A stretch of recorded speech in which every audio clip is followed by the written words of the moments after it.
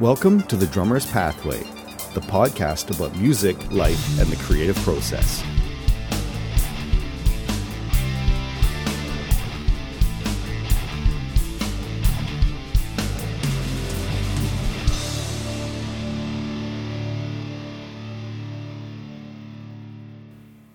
I'm Michael Scott, and this is the Drummer's Pathway podcast. Throughout our lives, we strive to improve upon a set of skills that we want to embrace in order to fulfill a creative vision. There are many scenarios where we can achieve these goals through our own self-studies and experiences, but the majority of the things that we accomplish are often the results of an outside influence. We all seek guidance at different stages of our development and often need to seek out someone who has gained the experience and wisdom that we seek and is willing to mentor us. I would define a mentor as someone who has the wisdom and experience that they are willing to share with someone who is truly invested in learning their craft. A mentor will not only share their knowledge, but also challenge and empower you to step out of your comfort zone and stay with you as you develop your talents and achieve your goals. In this episode, my guest is award-winning recording engineer and producer, Amy King.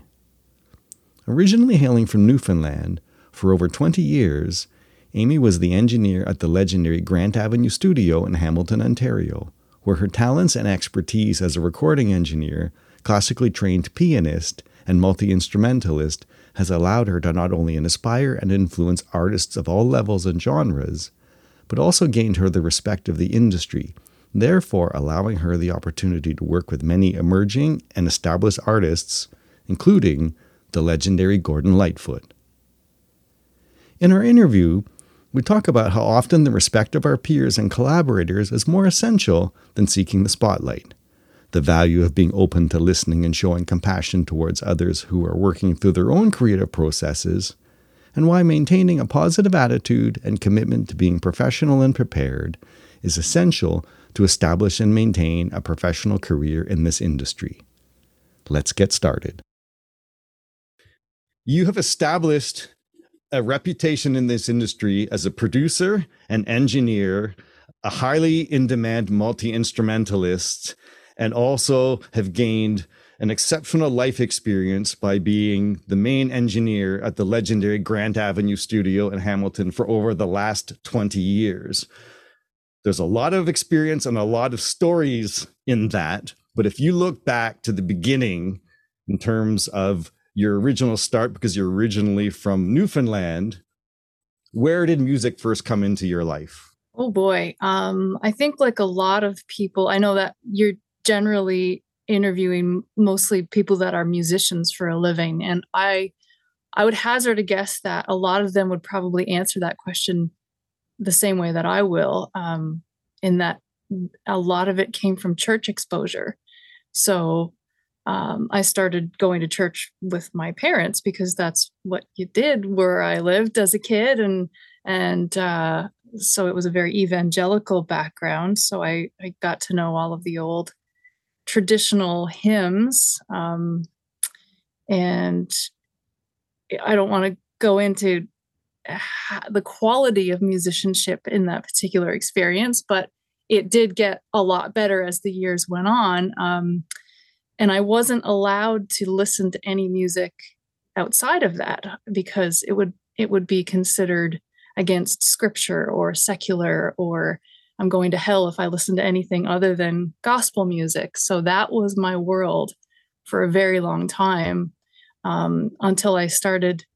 My dad actually snuck me Elvis Presley's greatest hits on cassette and the Aladdin soundtrack, which, scandalous, right? I wasn't allowed to have these things. So it was like, don't tell your mother kind of thing. And on drives, he would listen to a lot of Gordon Lightfoot, Burton Cummings, Willie Nelson, Johnny Cash, and that kind of thing. So he'd let me listen to it. But then I started to listen to Saturday morning American Top 40 and Casey's Top 40. And I would take all of my old gospel cassettes and put Scotch tape over the bottom of them and put them in my little ghetto blaster and record over that music. I would record Casey's Top 40 and American Top 40. So I was getting exposed to whatever was popular at that time. So, I mean, we're talking about like Michael Jackson, Salt and Peppa, Mariah Carey, like, that kind of, Absolutely. mainstream music. But what that did was it really kind of opened up my eyes to the outside world musically. And then I started to sneak to Walmart because it was the only option at the time. Actually, it was called Woolco. It was before Walmart even bought. There was no record stores in my hometown, and I would buy albums. So one of the first records I bought myself was Silverchair's Frog Stomp. I don't know if you know that record at all. I do. Yeah. So albums like that, and then graduated into like the 90s grunge scene a lot more, and bought some Nirvana, Smashing Pumpkins, Rage Against the Machine, Pearl Jam. I wasn't allowed to have any of this stuff, so I was hiding it. And that's when I started to really read as well. Like, I don't mean read music. I was already taking piano lessons, but reading the credits, and I really missed that. And that's when I started to look at words like recorded by or produced by or engineered by, and then the session player names. I'm thinking, wait a second, I know the names of the guys in this band. Well, who are these other dudes that are playing on this album, and how does this whole thing work? And of course, we're talking late 80s, early 90s, so I didn't have the internet to go and Google and research and find out how records were made. And Lord knows I wasn't allowed to go to the library and look it up, because that was where rock and roll happened, was in recording sessions and recording studios. So I wasn't allowed to find out any information. So the church music was my first start. And then the rules that the church put on me kind of forced me to rebel, to learn more about the secular world of music. And I remember I befriended a young woman whose father worked at the local newspaper. And my hometown, it's really strange, my hometown started an annual festival called the Salmon Festival. And they would get acts, like the first one had the Beach Boys, and like highly regarded. I think the Eagles did a couple there, and it makes no sense for a small town Newfoundland, but I think the whole theory was that we put it in the middle of the island where I'm from, then everybody from the island would come to the show, which is great theory, and it actually worked for quite some time. Anyway, this young woman that became a friend of mine, her father worked for the newspaper, so got tickets to Bon Jovi. And my parents didn't know who Bon Jovi was. I think I probably told them he was like the newest, Christian rock band or something. So they allowed me to go. And it was the Rainbow Butt Monkeys, who became Finger Eleven, opening for Out of Burlington, opening for the Tea Party, who was opening for Bon Jovi. The Tea Party had just put out their first record, The Edges of Twilight, which is outstanding album. So I remember I'm going to the show, and I remember, you'll like this, the sound check when they hit the kick drum and my pant leg moved.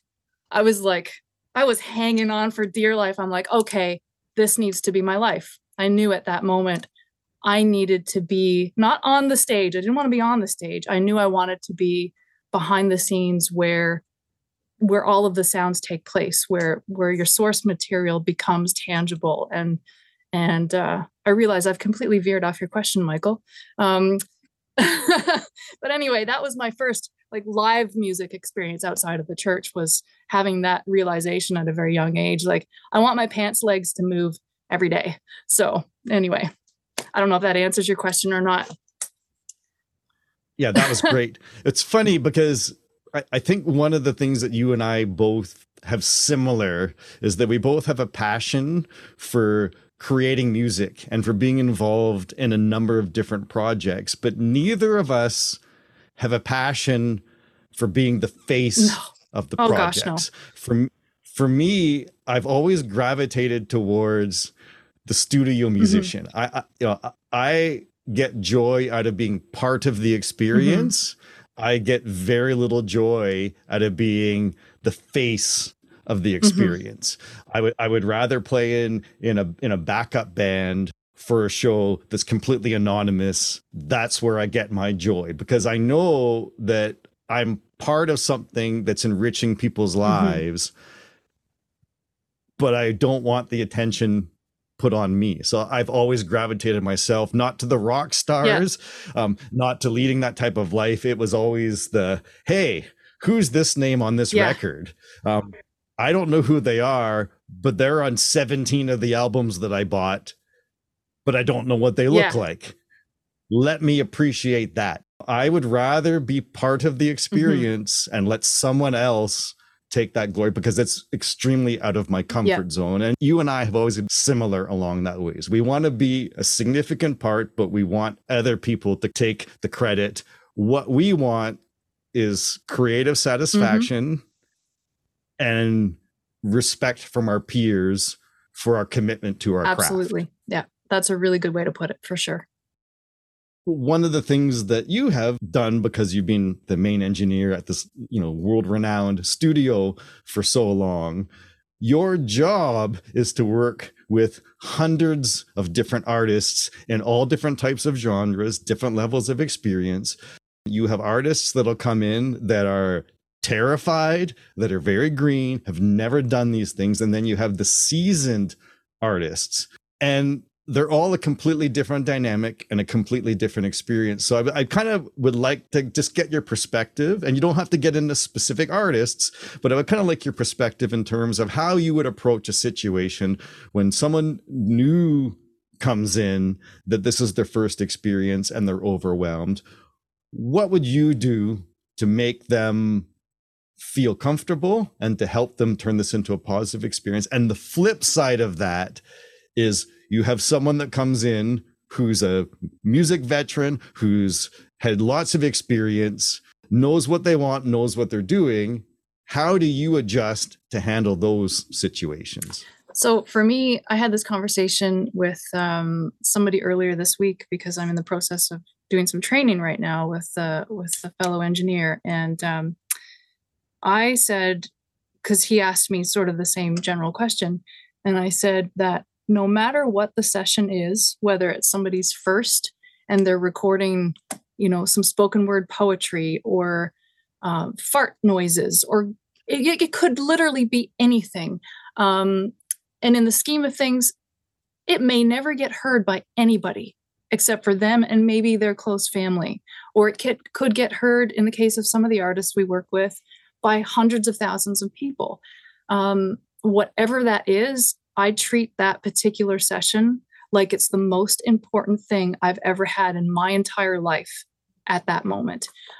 Whether we're talking about like Gordon Lightfoot or someone who just came in off the street that has a couple tunes they want to record. So I think for me, we'll get into a little bit more of the personal policy that I have in terms of giving somebody a comfortable experience. I'm also very blessed with the fact that I get to do my job in this particular space. So one of the things when the guys were building the studio in 76 or prior to it, when they were looking at different spaces, I think the choice came down to three particular places. This building here, somewhere in West Hamilton, as far as I know, or maybe close to Dundas, more of like an open concept corporate looking commercial-ish business building, and another one in Brantford, relatively the same kind of feel as a business, as a commercial space. So I'm grateful that they chose this particular building. And anybody who hasn't been here, I mean, to describe it, it's just an old Edwardian brick house, 1913, I believe it was built. It's got crappy wallpaper. I call it load-bearing wallpaper. There's no reception area.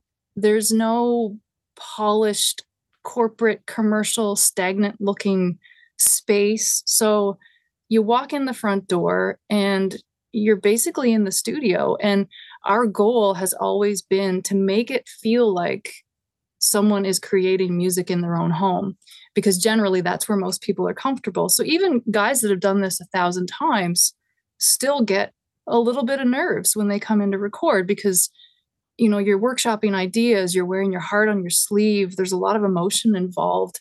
and a lot of vulnerability. And if we can just create a space where it feels comfortable for them, then that's step one.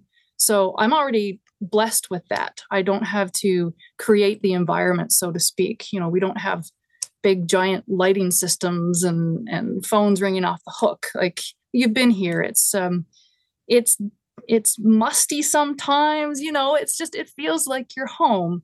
And that really goes a long way. So what I try to do for someone who's maybe never been here before is I always establish a relationship or a rapport prior to them coming in. Whether that means them coming to just have a look at the space, meeting me, or having a phone conversation about what it is they want to achieve, a little bit of background info, how they got involved in music, what are the songs like, what's the instrumentation, so that when they show up, they don't have any surprises for me, because I like to be prepared going into a session, and they will have a little bit of a concept of what I'm about as well. Coming down to technical things, I'm adamant about knowing people's names. And once I meet them and they share information about their personal lives and their family and how they want their coffee, I tried my best to just make mental notes of that. So the next time they come in, I already know that they take 2 sugar and 1 cream, or they like their coffee a little cooler, just tiny little details like that really go a long way. Again, because I'm training a future engineer right now as well, I always say, like, a person who walks into this space should know that it's theirs for the day. They don't want to walk in and see cigarette butts from the night before or remnants of last night's session. They want to show that we've put some planning and some foresight into their arrival. So I'll have a little bit of a workshop already set up for them if I know that they're bringing certain instrumentation, so that I'm not, chasing my tail when they walk in, and they're not paying precious studio time for me to figure out a setup. So it just, it takes a little bit of that stress away as well.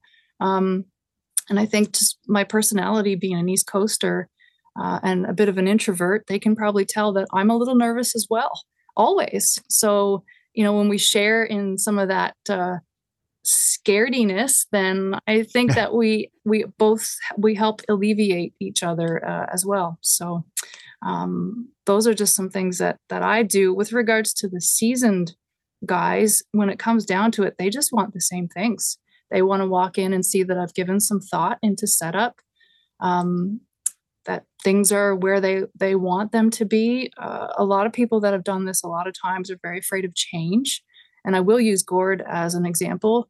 He would come in and he would want, the stool that he sat on to be the exact same stool every time, and it to be in the exact same place every time. And that comes down to his personality. And you have to get to know someone's personality if you're going to be creating music with them, because it's all about the psychology, all the technical stuff, and all these buttons that are here in front of me. You could teach a monkey how to do that stuff. You can learn it from a book.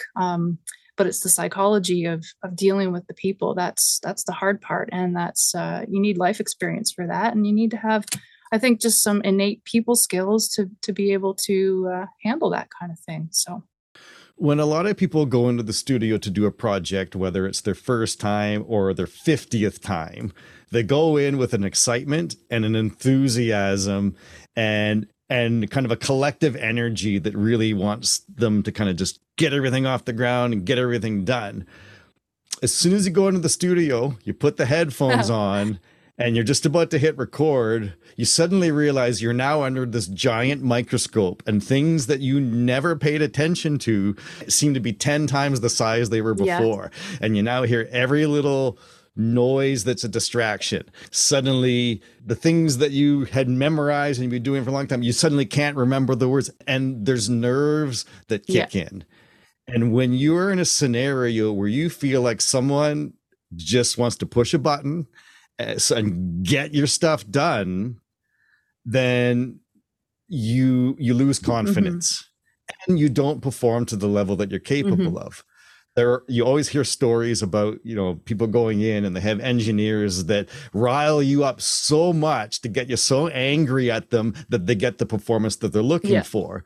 And that is an approach.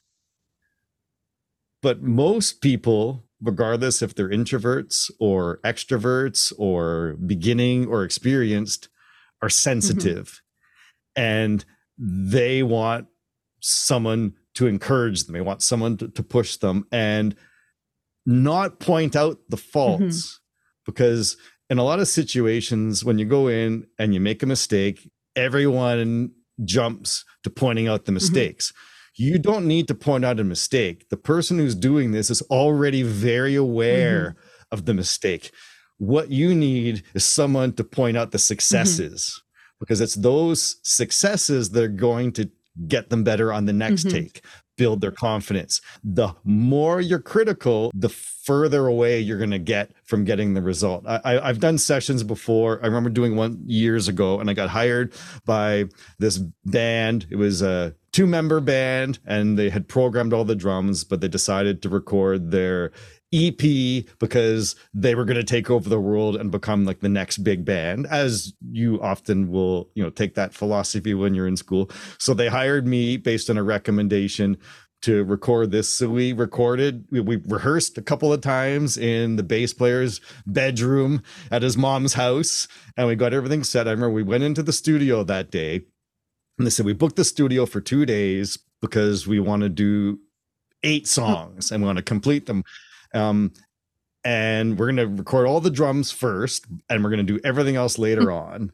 And I got, I think, 6 songs completed in the 4 hours, which they were happy about. And then at that point, we're doing something that was a 7-minute long progressive rock piece that halfway through had a double bass pattern, and it got really complicated. And at that point, I was tired, and I kind of said, we can stay here for another hour and I'll probably get through it, or we can come back tomorrow and it'll be done in 10 minutes. And then, but they were just anxious to get to their parts. And so they were a little frustrated at first that it took, I think, 5 hours for me to get through all of the drum tracks for these 8 songs.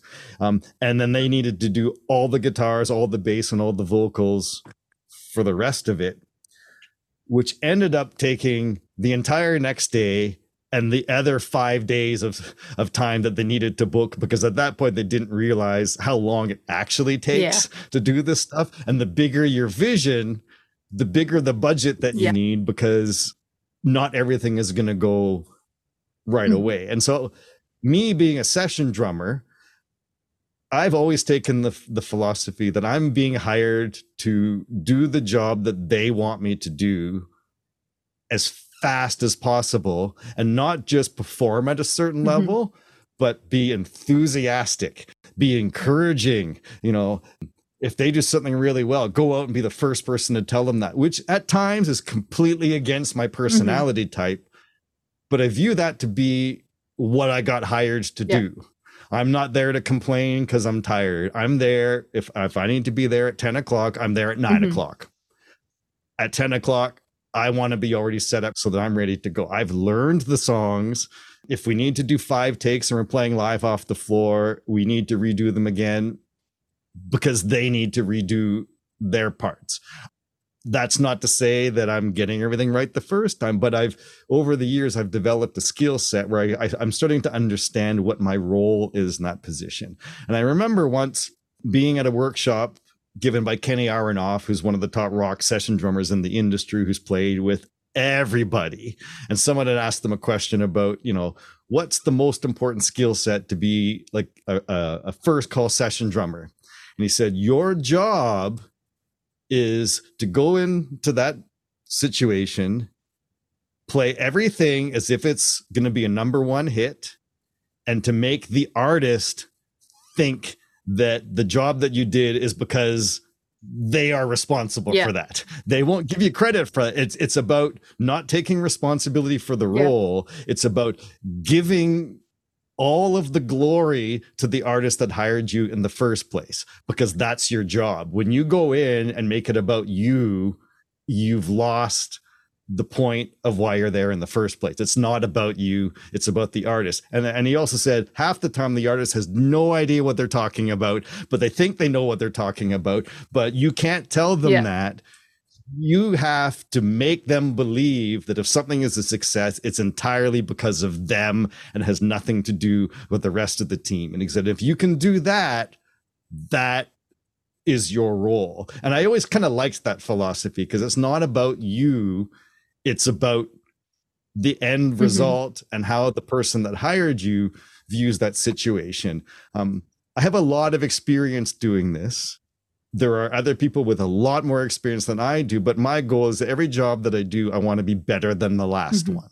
And I'm very self-critical, but I think I do a good job when I'm hired for a lot of these sessions. But a lot of it isn't because I'm better than the other people. A lot of it is, I think, because I'm prepared and I've got a good attitude. And I think I know you have hired me on a couple of occasions or recommended me because of that, because you know that if you say I'm going to do something, I'm actually going to do what you say. And not everyone has that perspective or that skill set. You know, they might be the best musicians, but they might not be the best musicians to hire for that particular scenario. And so I kind of wanted to just kind of ask you about, you know, when you look at the people that you would hire for stuff or that you've worked with, what do you consider to be the most important traits for someone to be called for studio work to kind of really kind of build a reputation for being a first call musician? Sort of like my job, the technical aspects. So hiring a session player for any instrument, they should be able to play. So, you know, prerequisite number one. But that's kind of, I don't want to say that's not the most important, but it's, do they get it? And what I mean by that is, you know, do they get the intent of the song? Because like you just said, it's not about the players, it's about the artist and it's about the song. So if they can't do something that complements the song or supports the artist, then they're not going to get called back. And I've had the opportunity to record some pretty heavy hitters. And the other thing that I look at, and some people will disagree with me on this, is the person has to be a good hang.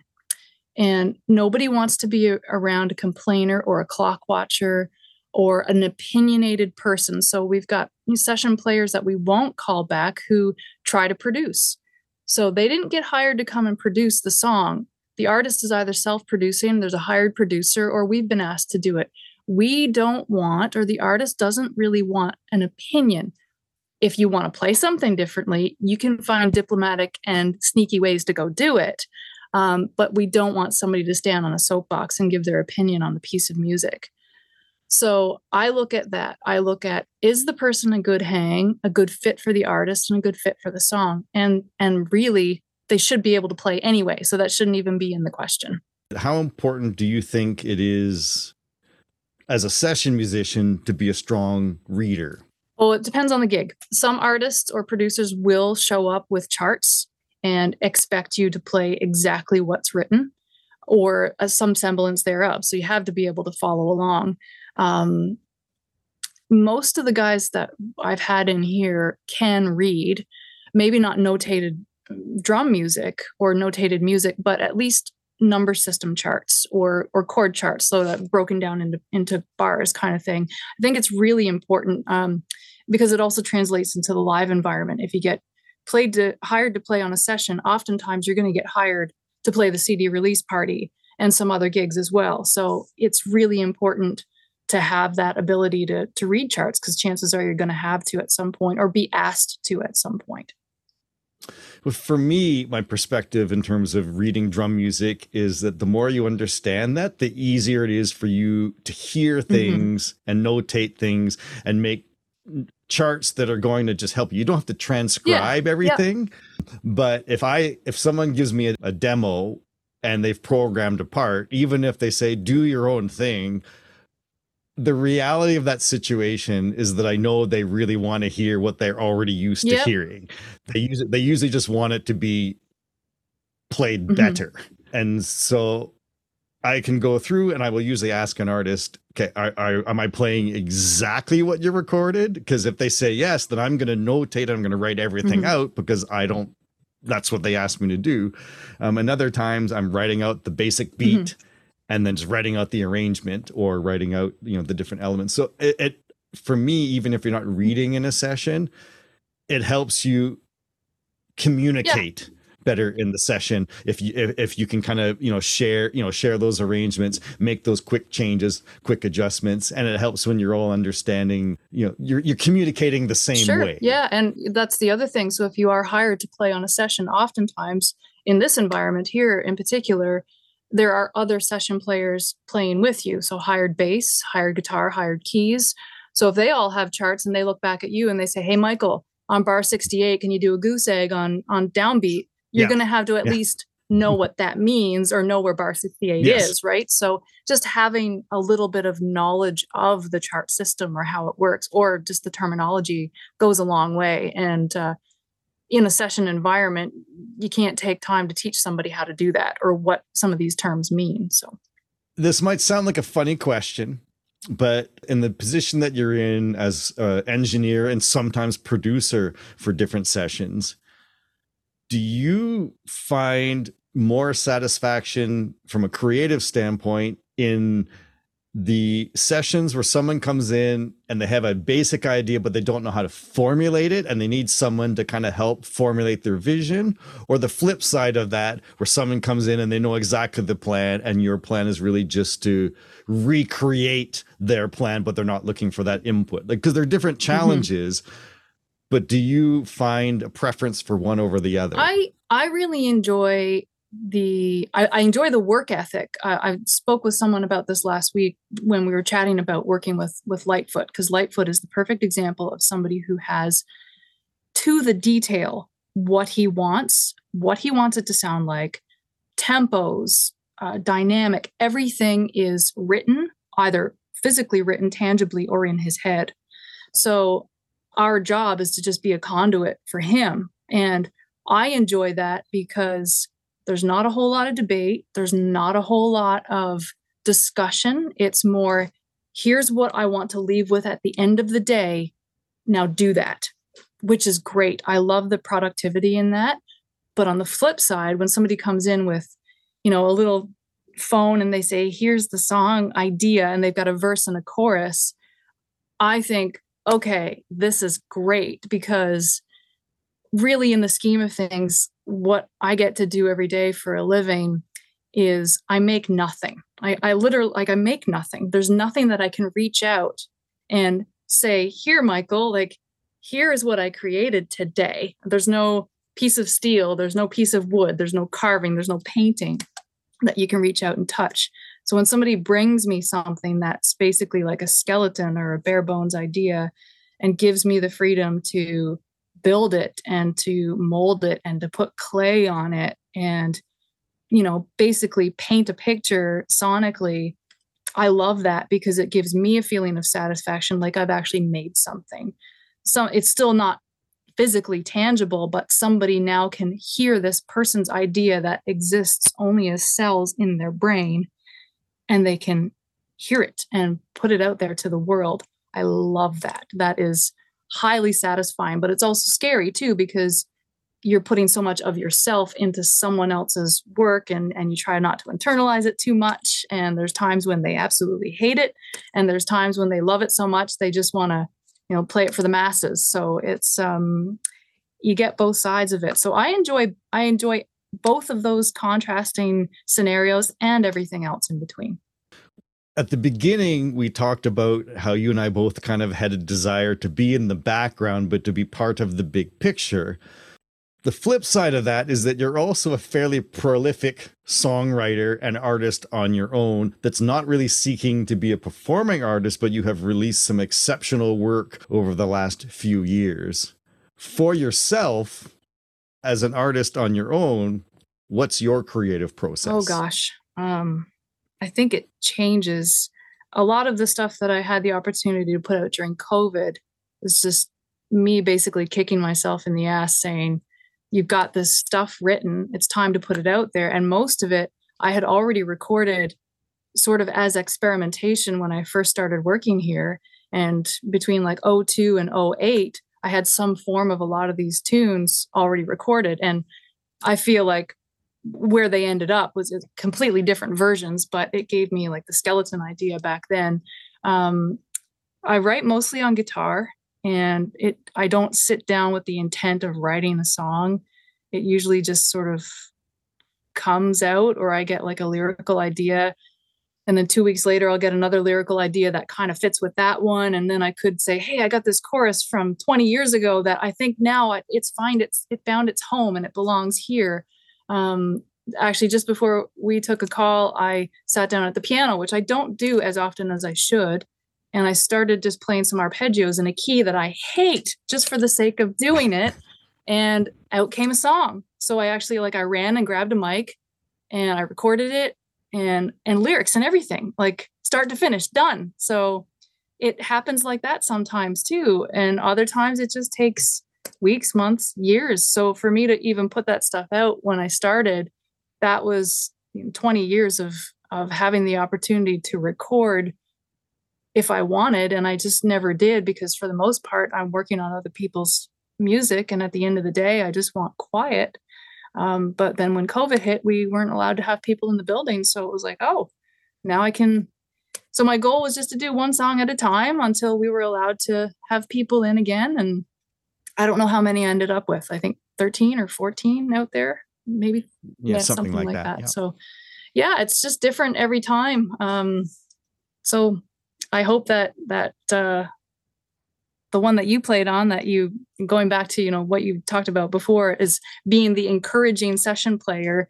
To anybody who's listening to this, I get messages from you, Michael, on like the weekly basis saying, hey, just so you know, that song I played on is really, really great. It'd be so awesome if you put it out there. And that stuff goes a long way. So I just hope that I'll do that one day. And I think what that also does is gives me insight into the pressures that other artists feel when they're on the other side of the glass. So I always try to approach my job as if, okay, if I was out there playing, what would I want to hear in the headphones? Or when I turn around to look in the control room, what would I want to see? I wouldn't want to see an engineer staring at a computer screen or having a conversation with somebody else. So I treat my job as if it was me out on the floor, and what would I want?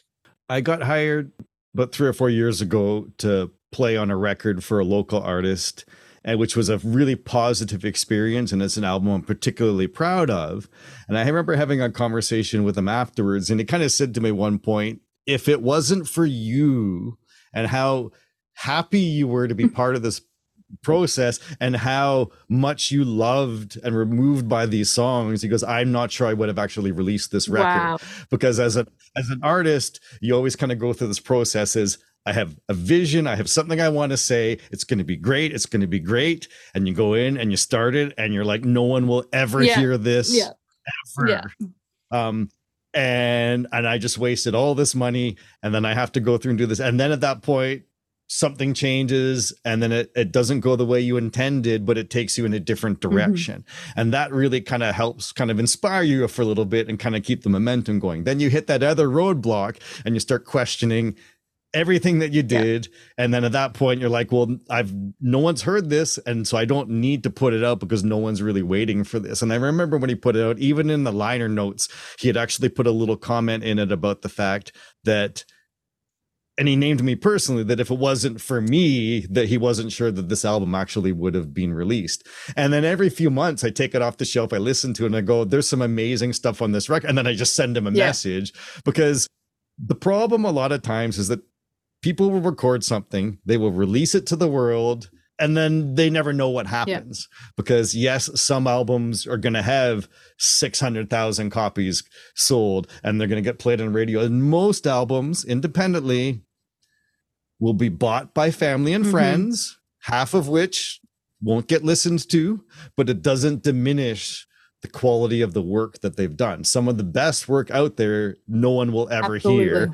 And some of the most questionable work is the stuff that has the biggest impact in terms of the industry. And I know that's something, and we don't need to get into that. So, but I know that's a conversation that kind of you and I have had, that it's, you can't judge quality based on kudos and numbers, because the industry is a business, and there's going to be money behind certain artists to make sure that they're the huge success.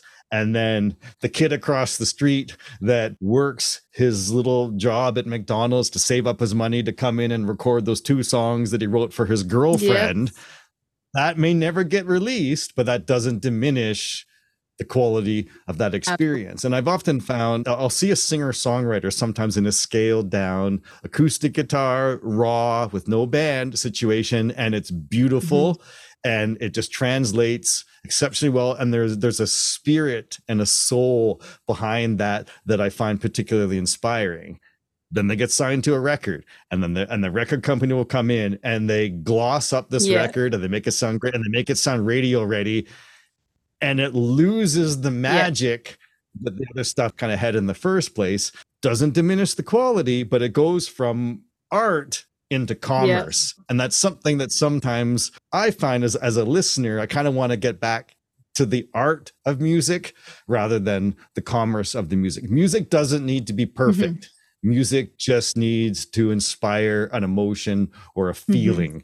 And I think one of the things that you're really good at, and I know some of your little recording tricks, they're your recording tricks, so I'm not going to tell people what they are, but one of the things that you're really good at is capturing unexpected moments when people are not suddenly under the gun in terms of trying to, make sure that everything is perfect, because you're listening and you're paying attention and you get the spirit and the nervous energy of these artists, and you sort of cultivate that and you encourage that, and you know how to get those performances that end up being magical that a lot of people aren't always aware that they're capable of. And sometimes the take that didn't go as expected ends up being the take that actually needed to happen in the first place.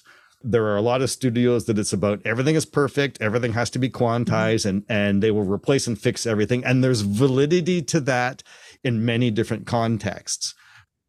But there's something beautiful about capturing that human spirit in terms of that stuff, because it's really, how does it make you feel? And I think that's something that you do exceptionally well, because you're listening for those moments. That's a huge compliment. Thank you. Maybe it's also because of the lack of tools that I have here. That we are a very analog-based workstation, and I have done work in other studios, but I prefer this way because it's organic and it's human and it's not robotic. And, I'm a sucker for a repetitive song that's played in time. Who isn't? Because it's kind of mindless in a sense, and I don't mean that in a bad way. I had a band, you and I sort of chatted briefly about this through text. I had a band on Monday night and Tuesday night, and it was absolutely outstanding. We started with a click track, and halfway through, we brought everybody in to just have a listen, and I could tell they were really, really beautifully tight band, seasoned musicians. They've been playing together a long time, and I said, hey guys, let's reference the click for the intro. And then once I hear that everybody's locked in, you're going to hear me fading it out. And I will bet you any money that when we listen to the beginning of the song after and the end of the song, you may sway off your BPM, but not as much as you think you're going to. So we did the same song twice more with just click to give the BPM reference. And it was outstanding. The performance was like, all of a sudden it was breathing. You could tell that the moments that got quiet, it did slow down ever so slightly, but it just shows that these are real people feeding off each other musically, body language wise, emotionally. The roller coaster effect was beautiful. And they came back in to listen and they were like, oh my God, like we don't need a metronome. So not only do they not need a metronome, I'm not going to sit there and line up every note of every bar to be dead on with each other, because what's the joy in that? I think that what translates to the listener, if people are capable of doing it and playing their instrument and delivering, what translates is that heart and that intent and that raw emotion. And We tracked live vocals, which we could have used any of the takes of the live vocals. They were outstanding, but I thought, let's retrack the vocals just a couple times so we've got lots to comp or edit from if we need. So this woman, Rachel, and the backing vocalist, Beverly, they went out, and I kicked all the boys out. I'm like, guys, just go. Like, let's leave it to us just for an hour or so, just so we can have a little bit of a different dynamic. They went into this one song. I won't say the name of it just in case it never actually gets put out there for any reason. She got through it all the way through, 5.5 minute song, no place to come up for air whatsoever. She's dying from a cold. I have never heard a vocal delivery like this in my life. And she wept when she finished. I was bawling my eyes out. Her daughter was in here crying like a baby. We were like, you could feel it in the air. Like, I actually have cold shivers just telling you about it. And I went out, and she just walked over to me and gave me a great big hug. And I was just said, like, who needs therapy when you've got this, you know? And I said, like, Rachel, the lyric that you've written, if you don't believe it, why would the listener believe it? And what you just sang for me just shows me that you believe every single word that you've written here, and it comes out. And there's a couple places where her voice cracked, and there's a couple places where it could have been a little bit over pitch, but the delivery of that performance is something I will never forget for the rest of my life. And it's what made the mix too. We kept that entire take, no fixes. So that's human, and that's what music is, because exactly as you said, it's meant to evoke emotion and feel and to connect with people. And I'm sorry, but half the stuff that I hear on the radio these days does not connect to me. I don't know if it connects to anybody. Maybe it does, but some of it I don't see. I don't want to be friends with the people that it may connect to. So I remember a few years ago, I took my father to see Leonard Cohen. Wow. In London, Ontario, because my father was a big Leonard Cohen fan. We never really listened to him at all growing up, but apparently he was always a big Leonard Cohen fan, and he never got to see him. So he was coming through, and I said to my mom, Leonard Cohen is coming to London, Ontario. And my mom said, you should take your dad. I really have no interest in going, but he really wants to go. So I will buy the tickets. And so she bought tickets, and my dad and I went. And I'm a fan. You know, I know it's not everyone's taste, but I think he's brilliant, and I'm a fan. And I remember he was, at the time, I think he was about 80 years old. He was on stage for close to 3.5 hours with an intermission, but with an exceptional backup band, like exceptional backup, of which he showcased the whole entire night. And I thought he sang brilliantly. Yes, a lot of people say Leonard Cohen can't sing. I disagree. I think he sang brilliantly. And I think as he's gotten older and has really fallen into the character of his voice, I think he's singing better than he ever had through his career, because he's discovered who he is. And as a musician, I tend to hear the music before I hear the lyrics. Most people tend to hear the lyrics. I was captivated by every word and every syllable that he did that night. And I was so profoundly moved by the experience, because there was just something so genuinely kind, respectful about him towards all the people that were there in the audience. He's got a wicked sense of humor that I think sometimes people don't always realize, because he's always taken as being so dark and gloomy. And he did Hallelujah, which is probably one of the most overly recorded songs in the world. It's also one of the most beautiful songs ever written. And in my opinion, it was probably the greatest performance of that song I've ever seen, because as I said, I was captivated by every syllable. This is a guy that's performing, like I said, one of the most beautiful songs ever written, of which, of course, he wrote in the first place. And little inflections just brought out just so much joy. And then when you kind of got to certain sections that would usually be the vocal showcase for most people covering these, there was just a bit of an inflection. The whole band just came up and it just knocked everyone, on the floor, because it was so genuinely beautiful. And to me, it's like, that's what music should be. It should be about, capturing that emotion. and really kind of building that. And I saw him, I think, a couple of other occasions after that, and he was equally brilliant, and of course, unfortunately we lost him, but I don't think I ever would have really truly appreciated his genius and his brilliance as both an artist and a songwriter if I hadn't had a chance to see him play live. Now, we also just recently lost another great Canadian legend, Mr. Gordon Lightfoot, who I know you have had the absolute privilege to have had the chance to work with in a variety of situations over the last 20 years. And I think it's essential that we really take some time just to kind of reflect upon that. So can you share some of your experiences getting the opportunity to work with Gordon Lightfoot over the years? Yeah. So I started working here on the first anniversary of 9/11. So I started here on September 11th, 2002. And Bob, who you've met, and Bob's previous partner here, Paul, they were right in smack dab in the middle of doing a record with Gord when he had a near fatal stomach aneurysm, abdominal aneurysm that nearly ended his life. So obviously nearly ended work on this record. So I started in here and, I was doing the job of an assistant engineer, and they needed somebody to actually like really dig in and help out. So I learned the ropes pretty fast, and I've been trying to remember I'm sure I could go back in the calendars and find out the exact day that I met him for the first time, but it was pretty early on because he got out of the hospital. And the one thing about him is that his mind was always racing with work. So he's constantly working. The wheels are always turning. He's always writing, planning, touring, working on music, whether it's unreleased music or stuff that he recorded decades ago. So as soon as he got out of the hospital, basically he was back in the studio.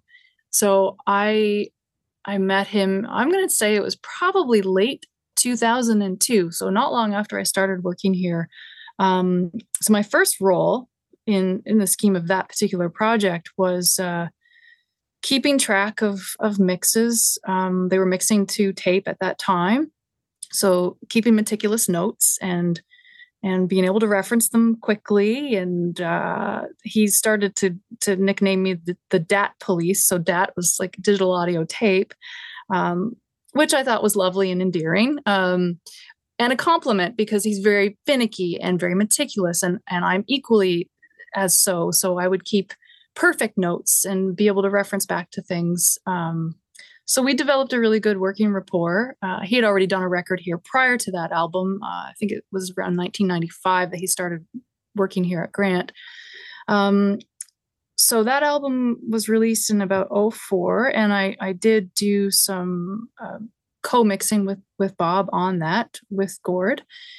After that record, we had done some work for PBS. He was hired to do a song. I don't know if it ever got released, for a Spike Lee documentary about the oil spill. So he wrote a song about that. He came in and recorded. And at that time, I'd been a little more established in here. So I was, behind the glass for him and running things. And as you know, he performed at Massey Hall every 18 months for 3 or 4 nights, and he hired us to record all of those for archival purposes or for later releases. So a lot of those recordings ended up on an album called All Live. So recording those Massey Hall performances was a very interesting experience, just being in that iconic space, recording the iconic Gordon Lightfoot. Actually, he was hired to play the last gig there in 2018 before they shut down for their big reno. And so we did a rehearsal day, the last day of June in 2018. And then the big show was going to be on Canada Day that we were recording. So, we're all set up. Sounds are ready. The show is about to begin. We're sort of just finishing up sound check. And I went upstairs and just grabbed a couple of photos as he was leaving the stage from tuning his guitar. And I thought, could there be a more Canadian thing to do than on Canada Day than record like Canada's sun in the iconic venue in the country? It was just an amazing experience. So there was that, all of that stuff, all the Massey Hall shows, another album called Solo, which I recorded and actually played on. But then he decided at the last minute to strip back all the overdubs that were laid down and just have it just his guitar and vocal. And Bob and I kind of fought with him tooth and nail on that decision because he had some really great overdubs and some great playing, but he said, no, I just want it to be just me. And I think Bruce Springsteen had just released an album very similar, and his concept was the fans deserve like just me on this one. And and you know, in hindsight now, he was right. It's a beautiful moment in time. A couple singles came out. One I think is one of his best songs ever written, called Plans of My Own. I did a lot of interviews last week about him, and people always want to talk about the older material, like the song, the Gordon Lightfoot songbook, you know, the stuff that made him famous that he recorded mostly when he was a young man in his 20s. And in my opinion, some of the work that he has now in the last decade, as a person who was in, you know, the last inning of his life with a life experience under his belt, like we have no idea. Some of this material he wrote was just poignant and beautiful, and, you know, about departure and letting go and death. And I love it. So some of it is on hard drives, unreleased. And I'm hoping that maybe whoever's going to make some of these decisions at some point decides to allow it to go out there. We're also right in the middle of, we spoke with him on the phone just a month ago about another project we're right in the middle of with him. He recorded at Royal Albert Hall in London, England, just before COVID. And he's decided he wants to release that. It's a 2.5-hour show. And yeah, we're there. We've got it mixed. It's mastered. So the last reference we sent off to him, we don't even know if he had an opportunity to hear it at this point. So yeah, it's been quite the journey, and I've gotten to know him well as a person, and he's hired me to do an album with his daughter, which was great. I got to sit here, and he was right next to me while she sat out on the floor, and he gave her the opportunity to experience some of the things that he's experienced in his life, and he allowed me to make some decisions, and we made some decisions together, and it was really great to see that father-daughter dynamic as well, from him just allowing her to do her thing, and he wasn't interjecting a whole lot. And I really enjoyed that process. And one of the things I said on a public post about his death is that he took a genuine interest in who you were as a person and my family. And he got my dad some backstage passes way back in the day that just blew my mind. And he always referred to my mom and dad by name, and sent a message when my dad passed away. He sent a message when my dog passed away. Like, so I, you know, you just get to know someone very well sometimes when you're making records with them. And I'll never eat a bag of Miss Vicky's chips again the same way without thinking about Gord. So, yeah. As we're coming to a close here, you do a lot of mentoring for up and coming, you know, people that are interested in getting into the recording process. And you also work with a lot of up and coming musicians that are looking to get into studio work and kind of just expand their career options and really explore some of the opportunities that you've had. Whether it be the engineering, recording aspect of things or the musician aspect of things, what are some of the pieces of advice that you could offer to them to really kind of, you know, help direct them in the right way, or really give them a real true to life perspective as to what you consider to be important? From an engineering standpoint, I think one of the most important books ever written is the Assistant Engineer's Handbook. So what's happening right now is there's a lot of kids graduating from these audio colleges who are thinking that as soon as they get out and graduate, they're going to get a job at a recording studio. Number one, there aren't many left. And number two, when they get their job as an assistant, they're automatically, I believe, for the most part, in my experience here, feel like they're entitled to a much higher level position. So we have a lot of very opinionated interns. We had a lot of very opinionated interns. And my advice to any kid getting started is there's nothing that's beneath you. I've been doing this for 22 years, and I still clean the toilets. I still clean the coffee mugs. We still have to shovel snow. I have to pick up the garbage. And you have to be able to do those things. And Bob Deutsch said to me on my first day, he said, if I can't trust you to clean a coffee mug correctly, why would I trust you around $500,000 worth of equipment? And that's absolutely true.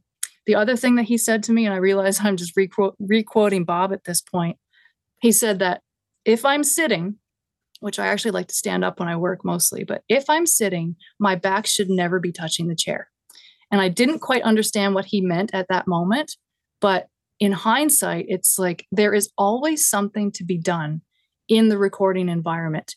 And as a person just getting started out, you need to be able to do all of those things and pretty much be invisible. So your ego is not going to get fed. So if you need that, this isn't the job for you.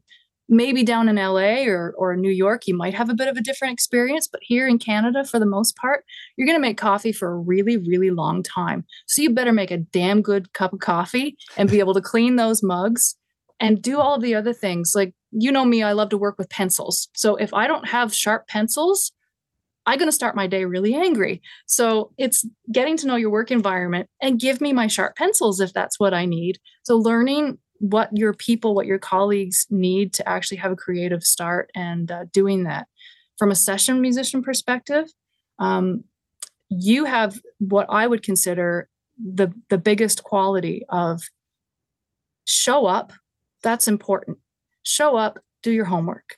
So you will take the time to chart tunes and learn them and spend a little bit of time thinking about intent and influence and approach. And that goes a really long way.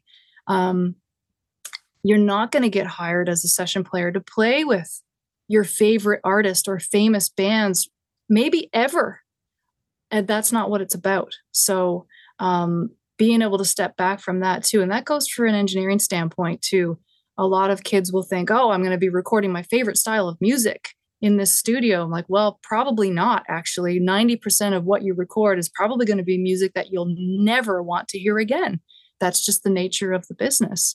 So it's being able to kind of step back from those expectations, I guess, and realize the opportunity to actually get to do something like this and make music is a blessing. It's just an absolute, those of us that get to do it are so fortunate.